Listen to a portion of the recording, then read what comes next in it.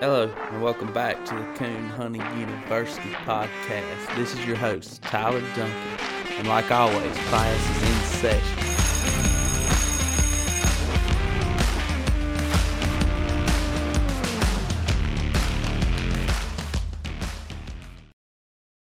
Hey, before we get started, I'd like to say I'm sorry for the intro of my previous podcast. I don't know why it was as loud as it was. It shouldn't have been. I did redo it. Changed a little bit, and I definitely changed the noise on it. But I'm sorry, and I hope you enjoyed my new one a lot better than the last one. You couldn't enjoy it any less, I promise you that. So with that being said, we'll get started. Today we have a very special guest, Mr. Eddie Simmons. We'll be taking a look back in time and also talking about ways that we can positively impact the future of the sport. Mr. Eddie's very knowledgeable and has numerous accomplishments. He won the 1998 PKC World Hunt. He's won several Mississippi and Louisiana state hunts, with the most recent being in 2012. You know, sometimes accomplishments aren't always about winning. At least I don't believe so in this sport. His accomplishments go much deeper than that. By always ensuring to put God first and being an outstanding mentor to youth. So without further ado, Mr. Eddie Simmons, ladies and gentlemen. Today I have Mr. Eddie Simmons. How are you doing today, Mr. Eddie? Doing fine, buddy. Good to be here. Yes, sir. So if you don't mind, could you tell the folks a little bit about yourself? Sure, but first I would like to say thank you for your effort to help keep this sport alive and well.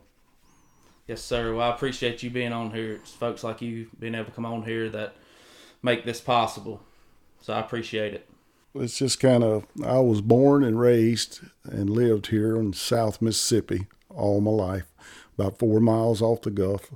I was blessed to be raised by a mom and dad that loved me and provided for me. We were a conservative family. We raised farm animals and we raised a garden summer and fall. We did both. My dad was a sheet metal mechanic. My mom was a stay-at-home, hard-working mother. Worked together. We hunted together, fished together, played together, and we went to church together. As the years passed, I found myself working construction more and more, and one of my construction jobs wound up at DeLisle, Mississippi, building a DuPont plant. And as that plant was completed, I was blessed and got hired by DuPont for maintenance. So I worked there for a pretty good while, and about 4 years into the working for DuPont, I was truly blessed. Karen became my wife. We have shared this life together ever since. I managed to stay with DuPont about 32 plus years, and then my knees and legs told me it was time to step away from industrial maintenance. So I decided to slow the pace down a little bit, and I retired. I stayed retired for a short period of time, and then I was blessed with the opportunity to go work for the Professional Kennel Club.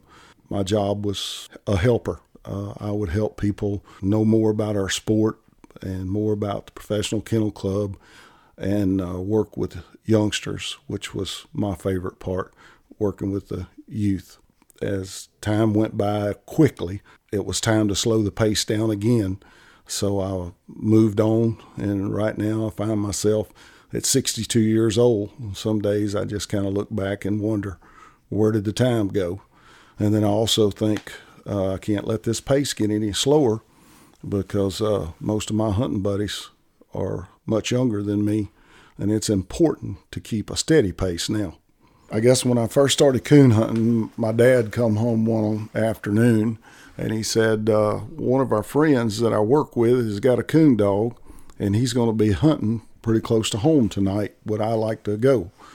So I had squirrel hunted and rabbit hunted and deer hunted with my dad before, but never coon hunting. So yes, I wanted to go. So as we ease out there and I get to listen to this dog track and tree with the voice he had and the style, I knew I wanted to be a coon hunter.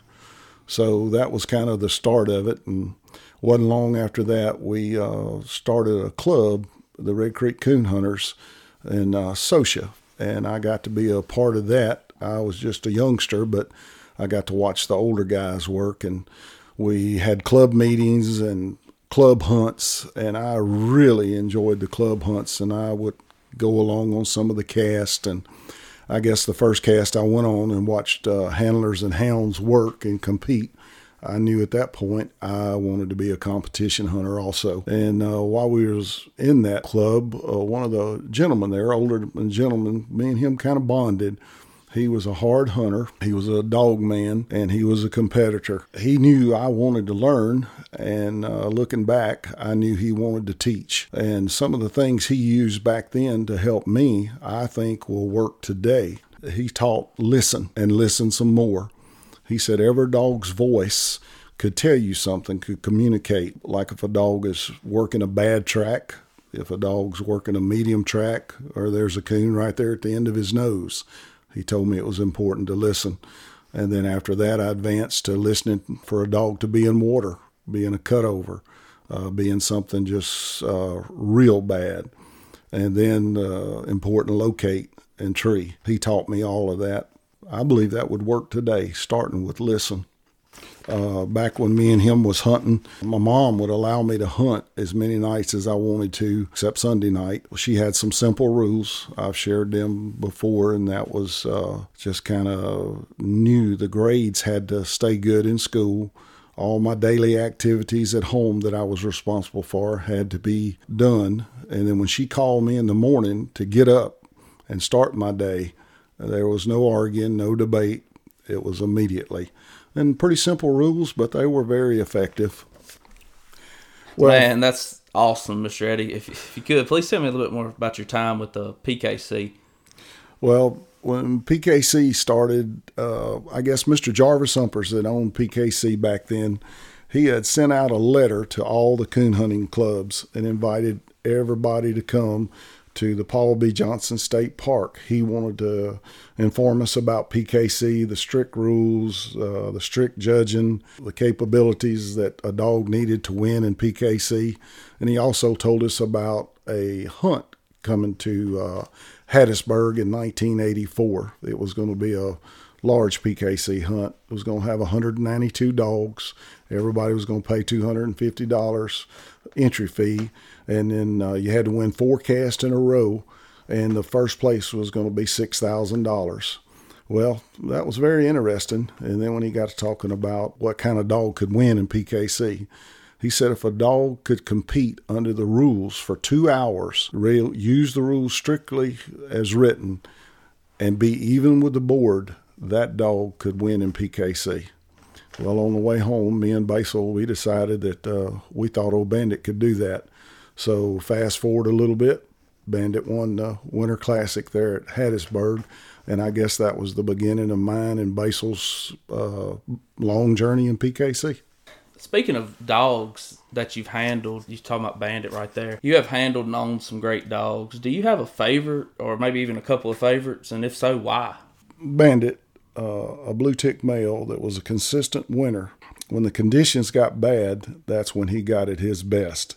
He was a real good hound. And then there was Marge, an English female. She enjoyed treeing coons and was really good at it. Her strongest point was if she open treed, trailed around and treed, or run a coon up hot. When she located, she treed the same every time. So that's what made her kind of special.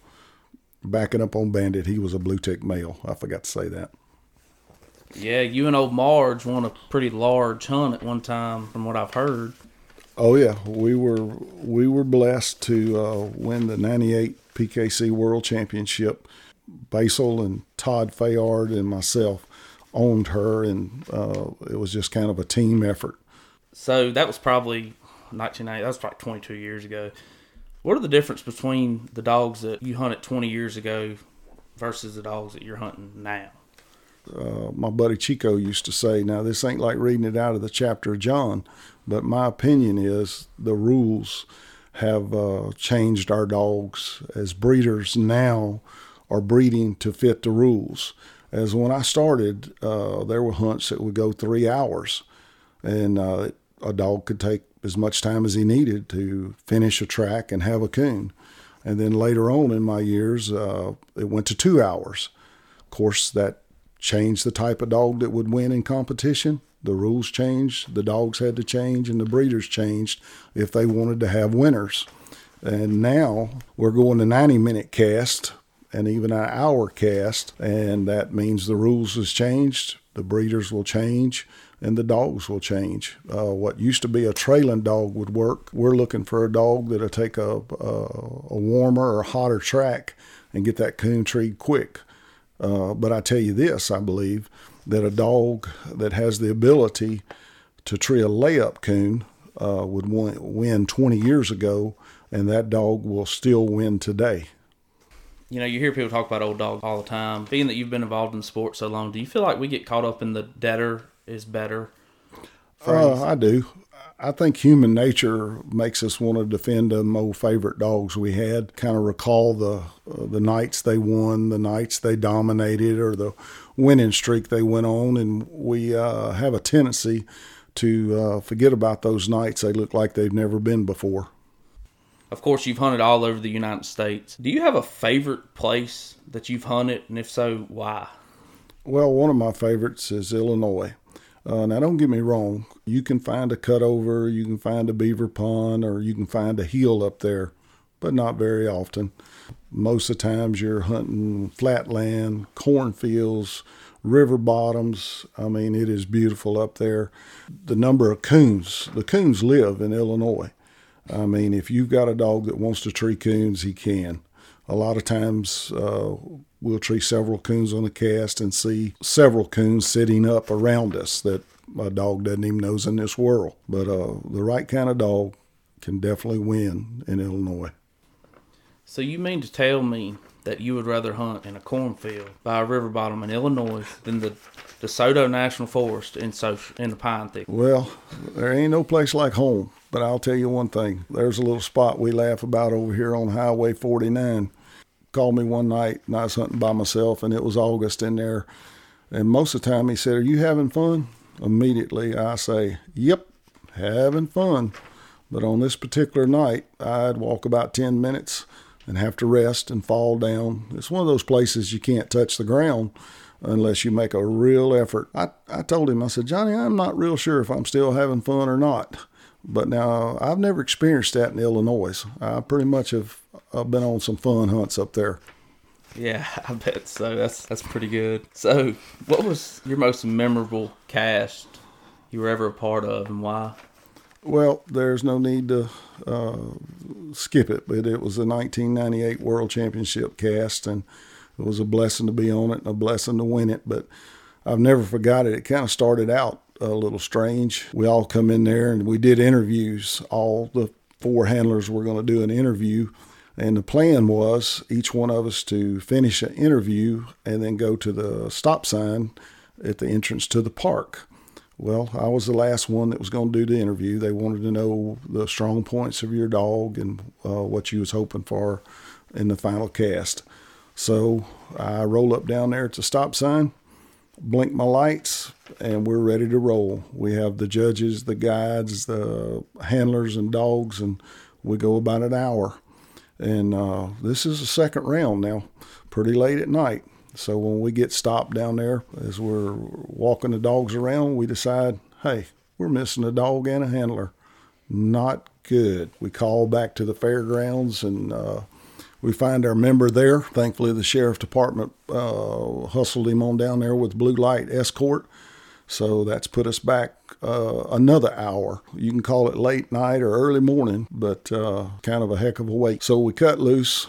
And now remember, we didn't have Garmin's or anything like that. And dogs have been gone about 20 minutes, I guess, before we had a bark. And needless to say, your heart can pick up several times listening in the night, just wondering and waiting and listening. A Garmin sure would have come in handy. But anyhow, moving along, after about 20 minutes, old Marge opens in their strut, takes a very short track, and just rolls up treed. At that point, my heart was definitely involved. And as we walk in there and the judge says, "I've got him," things picked up again. So as we go on through the cast and make some more trees, I don't think I've ever looked at my watch as much or refigured scores as much as I refigured those. It was a good time. And on the way back to fairgrounds, I remember being just thanking God and thinking about my partners, my family, my friends, the miles, the years, and it was my favorite cast. What was the purse difference back then versus now? Well, the World Championship has stayed at $30,000, so it was $30,000 to win it back in '98. That's a lot of money in '98. Yes, a lot sir. of money in 2021. Yeah, absolutely. A whole lot of money in '98. But now don't get me wrong, it was nice to win the money. But when we went out there, it didn't have nothing to do with money. Ever since I was a boy, I had thought about and wanted to hopefully win a world championship. The money, and that's a true story, never entered my mind. And I'd say the same for the other handlers also. And that's how it should be. If you're in coon hunting to make money, you're going to go broke quick. You're in the wrong sport. For sure. You need to take up something else. We were talking about the 1998 World Hunt. Think back to that and the equipment you used in that hunt. And now look at us today. Most of us are carrying around a thermal imaging device and tracking systems, GPSs. We got a LED headlight, burns for 12 hours on bright. How much has technology changed the game of coon hunting? I would say a bunch, because as I come into coon hunting, the carbide light was done, and people used to carry carbide and water. I'm no expert on that because I didn't get to use them. But we started with the Rayovac 6-volt battery and a headlight that we carried with us. And then we moved up to the motorcycle batteries. A red alert there, because most of your clothes you coon hunted in had acid stains on them. And then we moved up to the wheat light, which was an awesome light, durable, tough. And then around 1984, me and Basil, we bought our first big light, bright light and spotlight. That really changed seeing the ground and finding coons. That was a big deal for us. And then I'd say around 84, we bought our first tracking system, radio tracking system. It just added so much safety for the dog, knowing where the dog was and how to retrieve it. I had a case made. People kind of snickered, but I carried my tracker on my side with a antenna on my back, and I left a collar in the truck and a collar on the dog pretty much at all times on a timeout or end of the hunt. I knew both the truck and the dog. I enjoyed that part of it. And then fast forward to the lights we got today. They're just more compact, brighter, and everything like that. And then this Garmin, man, it's changed the safety for dogs and safety for hunters so much. Shows their surroundings and your surroundings, and I'm all about safety for dogs and hunters. The heat seeker, that's amazing. It even works down south during the summer for us. There's a lot of coons that we see with the heat seeker, but we never get to see them by our eyes. And that's okay. The rules of PKC has also had to change with technology, because the Garmin's made just for personal use in an event. No dog training or anything like that. And the heat seeker, there's a special time to use it. So they've changed our sport. Anything to make it safer and easier, I'm all in. Yeah, those are some huge changes, Mr. Eddie, for sure. But what are some of the other biggest changes that you can think about in your career in coon hunting that you've seen? Hunting territory is one that we're experiencing. So much of our territory is disappearing, and what amazes me is like some of the clubs, hunting clubs, coon hunters are not welcome. I sure hate that, because I believe that it's important for hunters to pull together. The words, united we stand and divided we fall, comes to my mind. And if there was any way for all hunters to be on one team, I believe it would benefit us for the rest of our lives. Because of the hunting territory disappearing, we're having to drive further to hunt. That's a big change. But also, like now we got double headers in the hunts. PKC's got that part where you can hunt 2 times in one night. It helps hunters on expenses and everything like that. And that's went over well and been kind of fun. The deal about now transmitting a cast live to people around the country watching it just like they're on that cast. That's pretty sharp right there. The amount of money that entry fees can be paid these days, and the amount of money that a handler and an owner can win, that's just amazing. Some simpler things like dog boxes. When I was a boy, it used to be nothing but wood dog boxes. It started to be with no divider, just everybody get in there and move around. And then finally we went to dividers and wood dog boxes. And now today that it's about comfort and safety of the hound. That's been a big change I've seen. Something kind of simple, but down here, if you happen to shine a light side the road at night, used to, drivers would slow down and ease by. But things have changed for that also, as in you shine a light down here, most of the times they speed up. I don't know if that's around the country, but that's the way it is. What has not changed, and Landon can verify this, is my log walking ability. It's it's not changed any. And my enjoyment for a good pair of dry boots and a good dog on the end of my leash, that's still pretty big. Yeah, that is pretty awesome, man. Just think how far it's came. Such a short period of time. Can you even fathom, back then that they would be hunting for a $200,000 prize and stuff? I mean, that's insane, right? It's amazing where competition has came and thought of where it's going to go. As long as it stays where people's having fun, using sportsmanship, I think we're good to go. So you would figure with hunts like we were just talking about that it would affect the attendance. You'd figure the attendance would be greater now, but what are your thoughts on attendance change throughout your coon hunting career in a competition hunt? Well, one of the changes I've seen is there's more clubs having youth hunts and bringing our youth into it, and that has added to the numbers. And then those youth, when they graduate from the youth program, they're sticking with us. And then also the young ladies that's come into the youth program and sticking with us as coon hunters. And something else I've seen is a lot of these youngsters are bringing moms and dads and grandparents back to a sport they knew about and enjoyed. So you obviously hunted with some great dogs and against some great dogs, but out of all the famous hounds you've hunted with, which dog stands out the most in your mind and why? I'm going to go back a pretty good ways. When I was going to Mississippi State University, I had the opportunity to hunt with and become friends with Mr. Pride Gann. He had won the ACHA World Champion with Gann's Finisher, and he had won the 73 World Championship with Bean Blossom Buck. Buck was the dog. I got to hunt with him and Mr. Pride together, and old Buck was a good one.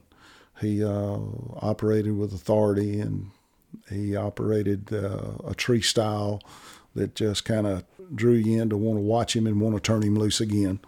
And then with Mr. Pride, with all the knowledge and hunting ability he had, I asked him no less than 100 questions a night. It just kind of put a drive in me to get to hunt with a world champion dog and a handler, and it just brought me to another level of what I wanted to do. I remember the night I was walking down the road after our hunt. I told Mr. Pride, I said, I don't know if I'll ever own a world champion, but I've sure led one to the truck. You're talking about Mr. Pride. That's one reason I want to start this podcast. It's for people like him. Don't you wish you could have went back and captured all of that? Oh, man, I really do. I remember one night that me and Mr. Pride was hunting, and he had a compass. It was a little green compass. He was standing there, and he throwed the little compass down, and he broke out a new one. I said, what's the deal, Mr. Pride? He said, well, that's been a good compass. He said, I won 70 World Championship and 73 World Championship toting that compass. Hey, I picked that dude up pretty quick. I still got it at home today. But Mr. Pride, he was a competitor. He was a gentleman. And I enjoyed hunting with him and getting to meet him. People like that affect the sport, and they probably don't even know how they affected it. Down the road, it's mind-boggling, honestly. Absolutely. And that's a thing I think about some of the conversations we get in and this carry ourselves, that there's people watching. Most of the time it could be a youngster. That's one of the reasons I think we need to monitor ourselves real close on the things we do and say. Yes, sir. I completely agree. It's sad when a kid can't even click on something on YouTube without having to worry about it. I can promise you, if your kids are listening to this podcast, they don't have anything to worry about. But Mr. Pride, so are there any other people that you can think of that have been major influences in your coon hunting career? Oh, I mean, just hundreds of them. And I say that some of my best friends are gone on to heaven now. Mr. Chico Yates from Mobile, Alabama, and Basil Cattell from Ocean Springs, Mississippi. My buddies like Craig Deschamps and Roger Dale Carnegie. We kind of started way back together, and we just enjoyed this sport. I'm sure that just the type person you are. We don't have enough time on this podcast for you to name everybody that you've been influenced by and you have influenced. Let's don't forget about that. I'm sure that there's people sitting around that you don't even know about that are saying, yeah, Mr. Eddie Simmons, he really helped me along the way. Even though you might not even know it. And thank you for that, for sure. Well, I appreciate it, but I would like to say something else. Like my buddy Richard Owens, when I went to Mississippi State, I had met him at the Dixie National, probably around 75, and I told him that I was planning on coming to Mississippi State when I graduated from high school, and he gave me his number right then. He said, when you get up here, give me a call. We'll go hunting. First week I was at Mississippi State, I called my buddy Richard Owens. From there, we hit it off also. He took me to my first world championship. He took me to my first Little World Championship and let me hunt a dog. We had some good times together. If you've ever heard of the Silver Dollar dogs, Silver Dollar Flip and Cracker and Crockett, that's who Richard was. And just back in memory, a dog Richard had, Silver Dollar Flip, I remember a big highlight that me and Richard had, and we placed him in the Little World Hunt, the Grand American, and the World Hunt all in the same year. And for us, placing in all those ACHA hunts in 1 year. Now, we didn't win them, but we had a lot of fun going to them. Yeah, that is definitely cool to hear about.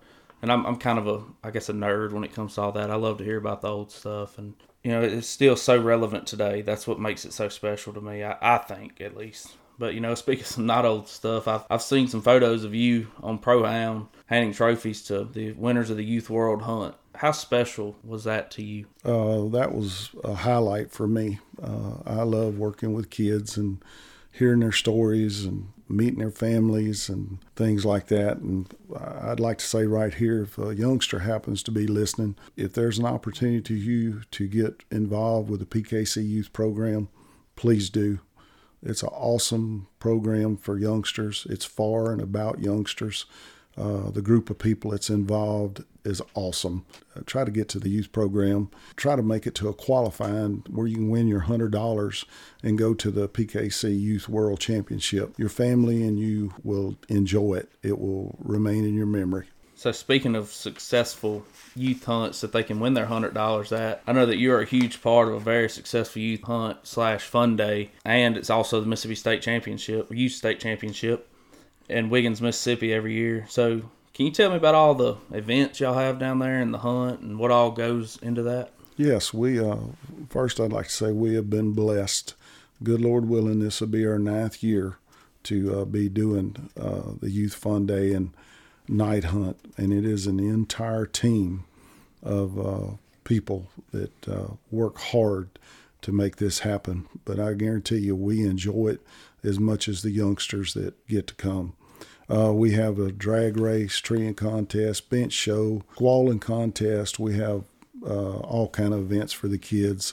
We have many giveaways that throughout the day.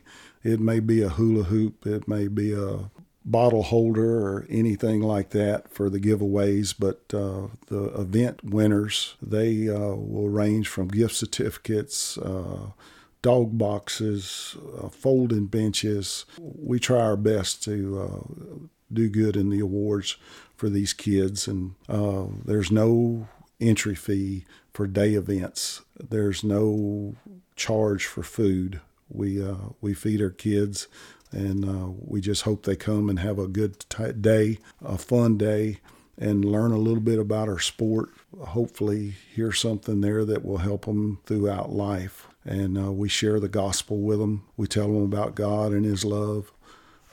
Mississippi Department of Wildlife, Fisheries, and Parks have been a tremendous support of our team. They help us financially with their youth program. They send or allow to come Mr. Steve Parham that loves his job and loves to work with kids. He brings us much information about what's going on in Mississippi. Gun safety, water safety. Mr. Steve covers it all. The kids really enjoy his part. So he's been part of our team for a long time. And like I said, we feed the kids dinner and supper, and we have a little downtime, but not much. We stay pretty busy. And I just want to go back to the people that help us. We're a team. It takes people taking entries, signing people up, hunt directors. It takes everybody. It's a blessing. Well, and then when dark comes, we start the PKC Mississippi State Youth Championship. Now, there is a $30 entry fee for that. The prizes are really great also. Each youngster that gets in the Final Four gets a new dog box. Everybody that wins a cast automatically gets $100. But if you're in the Final Four, you get a new dog box. For every other cast winner, along with their $100, they get a gift certificate. The winner of the event also is qualified for the national championship, which is a big PKC hunt. Every youngster that wins a cast is qualified for the PKC Youth World Hunt. I'm going to tell you that when you see our advertisement come out, please make every effort to bring a child or bring a youngster, or we have no age limits. Just come be a part of our day and night hunt. So, being that all the fun day activities and all the food is free for all the youth involved, y'all give away all these great prizes and you have this nice purse. The stores and companies must give you all that food and everything for free, right? No, but I want to tell you, we are blessed to have sponsors. We have fundraisers. We sell raffle tickets on hunting equipment, whether lights and collars and Garmins. And so we give an effort, a pretty good effort, along with people that just help us to raise this money. It's something we work on throughout the year. Been very blessed. Let's say someone listening to this would like to make a monetary donation, or maybe they own a business and they want to donate, sponsor it, or maybe they just want to help out. How would they go about doing that? Well, they could contact me or Johnny or Chance or any club member, any team member. They definitely would be appreciated to be part of our team. We welcome anybody that wants to be part of our team. Yeah, and you can message the Coon Hunting University podcast Facebook page, and I can put you in contact with these guys pretty easily if you would like to do what we just talked about. So what tips would you give to a club thinking about putting on an event like y'all host here in Wiggins? Some of the bridges we crossed when we first got started is, it's a bad word, but it occurs, is fear. We were not sure that we had enough people, and if we could have a hunt like this. We had talked about it and was concerned, and our president and good friend Johnny Payroll, after a meeting, he said, "We've got friends. We can do this." And there's something about spoken words. I already knew we had friends, but when Johnny said it out loud, it just kind of kicked in. We started calling people in-state, out-of-state, clubs, family, and friends. That really headed us down the right road. And I would suggest for anyone wanting to start one of these youth events, remember, you got friends. If you need help, say you need help. Call them. Ask for help. You always have to have someone to lean on. It is a team effort, and no matter how much you cannot do it all yourself. Like Chance was talking about last week, that's how, if you want to start a club, that's one thing you need to do. You need to have a team. Absolutely. Another thing we face that your team may face is we had some big numbers. Like I said, now we're thankful, but at one time we had hunted over 60 kids. We signed up over 100, and even just like in the treeing contest, we had 80. Well, we faced a year where our numbers were down. It's kind of embarrassing, but I got a little hung up on numbers. And one of our team members told me something I've never forgot. Seth, he said, "Ed, God's word says, feed my sheep. It doesn't say anything about counting them. And let's feed the ones we got and make sure they have the best day they can have." And so my thoughts on that would be, if you hit a slow spell or it starts out slow, don't count them, feed them. I believe you'll be preparing for next year pretty quickly. That's true words for sure. What do you feel like are some things that the average Joe houndsman like myself can do to positively impact on the sport and to ensure preserve this way of life? I don't like the words average, because I'm a firm believer if you're a coon hunter or you enjoy the sport, there's a place for you. I know that anybody that wants to become part of our team or in coon hunting, there's a place.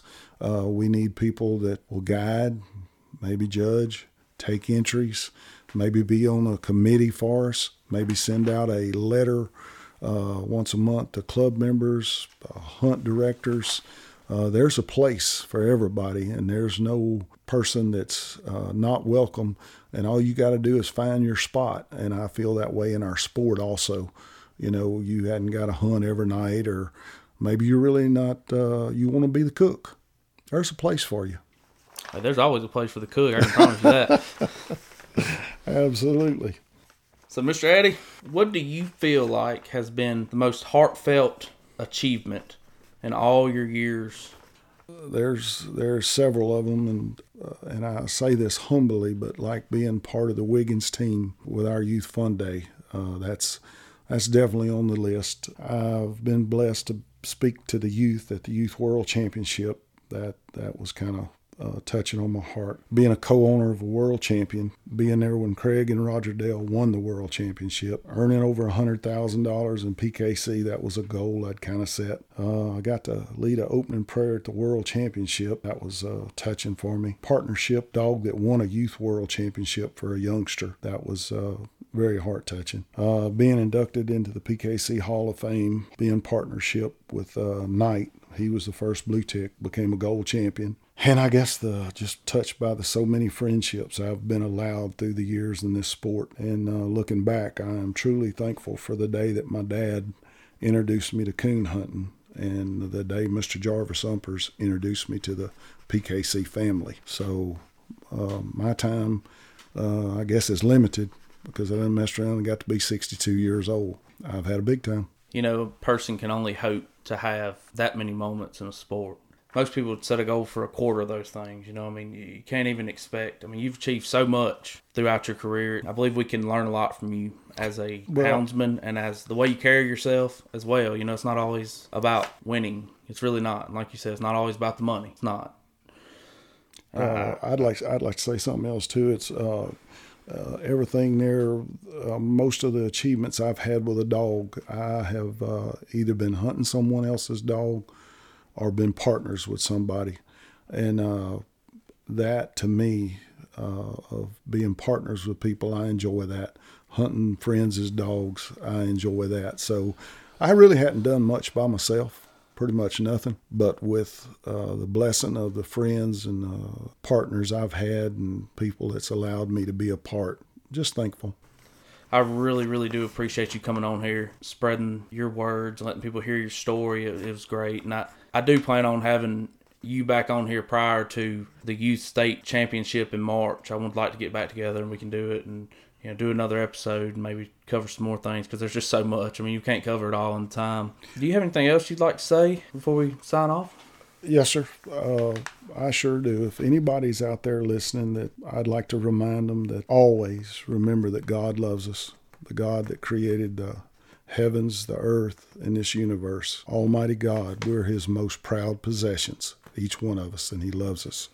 And please remember that Jesus is Christ, his son, died for all our sins and offers salvation to anyone that will want it from him. Seek him. And Tyler, I thank you for this day. I've sure enjoyed it. And thank you for Landon and Chance and you being here and the fun we've had. And this was a real good experience for me, and I appreciate it.